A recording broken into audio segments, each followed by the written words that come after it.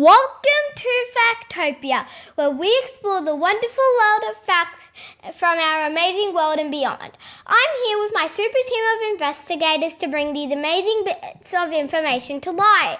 I'm here with my little brother Benny. Hello. And my dad Chris. Hello everyone, and thank you for joining us again this week. Hey kids, I have an amazing fact for you both today. Ooh, what is it today, Dad? Do you know there is an egg-laying mammal in the world? Dad, what's a mammal? Good question, Benny.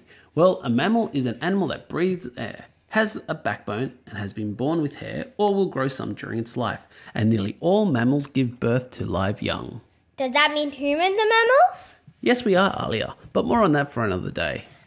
Daddy, you said mammals have live babies, but you also said mammals lay eggs. I thought only birds did that. Well, yes, birds do lay eggs, and other creatures such as lizards, fish, and more. But this is what we will be talking about today. The mammal in question is technically part mammal, and it's part of the monotreme family, which means egg-laying mammals. And you met it last week at the zoo. Do you remember Rex? Echidnaing? I remember Rex. Good job, the both of you. We saw Rex and his family at feed time. They are so cute. I remember they had a super long tongue and they were super spiky. Yes, they did. Rex was a short-beaked echidna, which is found in Australia. The other echidna is the long-billed echidna, which is found in Papua New Guinea. Do you know what baby echidnas are called? Puggles. Aw, how cute. Dad, I need to use the bathroom. Time for an ad. Meet Hannah from Ravenwood Studios. She's your local fandom photographer. She photographs from newborn sessions to family photos. Find her on Instagram at Ravenwood Studios and book your shoot today. And we're back. Yes, it is. Well, echidnas are very old. Very old, in fact, they're considered one of the oldest current living mammals, having evolved between 20 and 50 million years ago. Wow, that's super old. I bet they are just as happy about being who they are. How come we never see them out and about? Well, you do. I've seen them a few times in the wild in life, but the main reason are they're very, very shy and tend to only come out at night. That means they're nocturnal. Yes, they are. They have burrows where they sleep, so unless we go digging, you'll tend not to see them during the day. And if you see them, they become very frightened and roll up into a ball to protect themselves until they feel no more threats. So if we see one, Daddy, we will leave them alone. Yes, Benny, that's a good idea. So back to how puggles are made. The mummy echidna lays an egg in her pouch. Like a kangaroo. Similar, yes. They both have pouches, and kangaroos give birth to live young in their pouch. Then after 10 days, a puggle the size of a jelly bean is born, blind and with no hair. Then they spend 7 weeks in their mummy's pouches as they grow. But after the 7 weeks, their spikes begin to grow, and they're too spiky, so they're left in the burrow. Oh, then they grow up and leave for their own home. Yes, Benny, you seem to understand. What do they eat? Well, echidnas have no teeth, but remember that super long tongue? It's super sticky, and they use that to slurp up ants, worms, and their favourite, termites.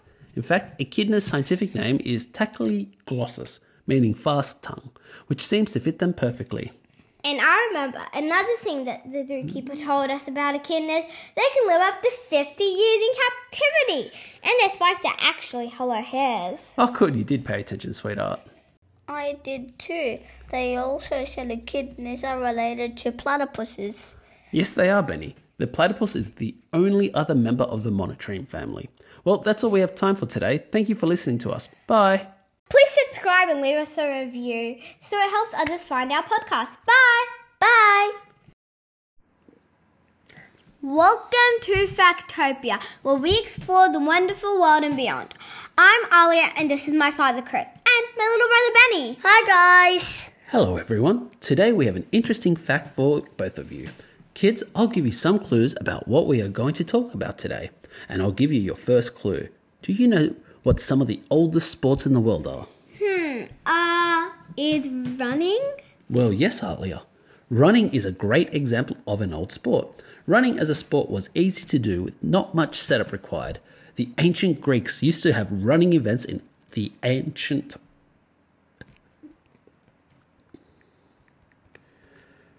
Well, yes, Alia. Running is a great example of old sports. Running as a sport was easy to do without much setup. The ancient Greeks used to have running events in the ancient Olympics, but the sport I'm talking about isn't running.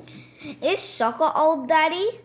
Oh, that's a nice sport, Benny. But in the terms of old sports, soccer, or football as it's known in other parts of the world, is actually quite new. According to history, it was invented by English teachers to help young boys in England play sports. But there have been elements of various ball sports throughout history. Okay, Dad. Well, can you give us another clue?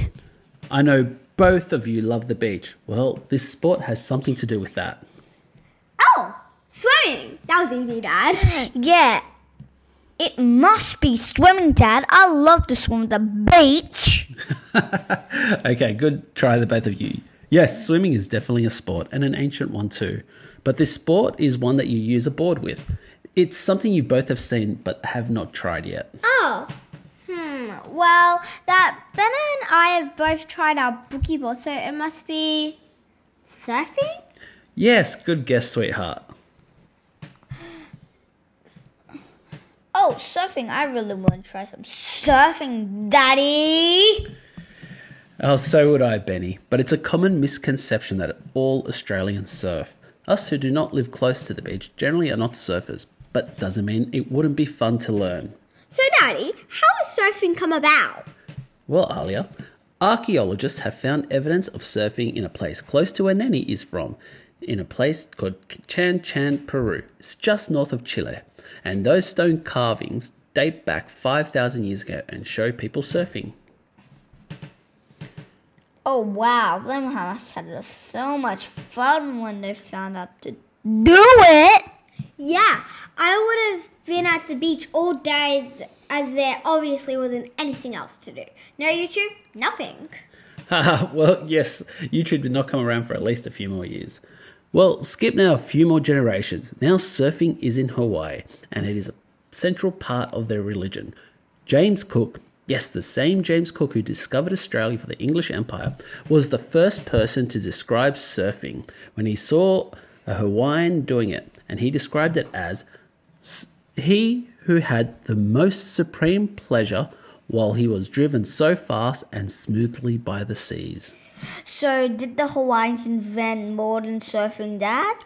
They definitely helped push it into the mainstream, popularizing it with the help of the Americans. The father of modern surfing is considered to be Duke, now get here, this is a very complicated surname, Kahanamoku. He was born from 1890 to 1968, and he was an Olympic swimmer who started a surf club in Waikiki Beach. Wow, Dad. So much information. How about we take a break? Yes, please. I've been waiting.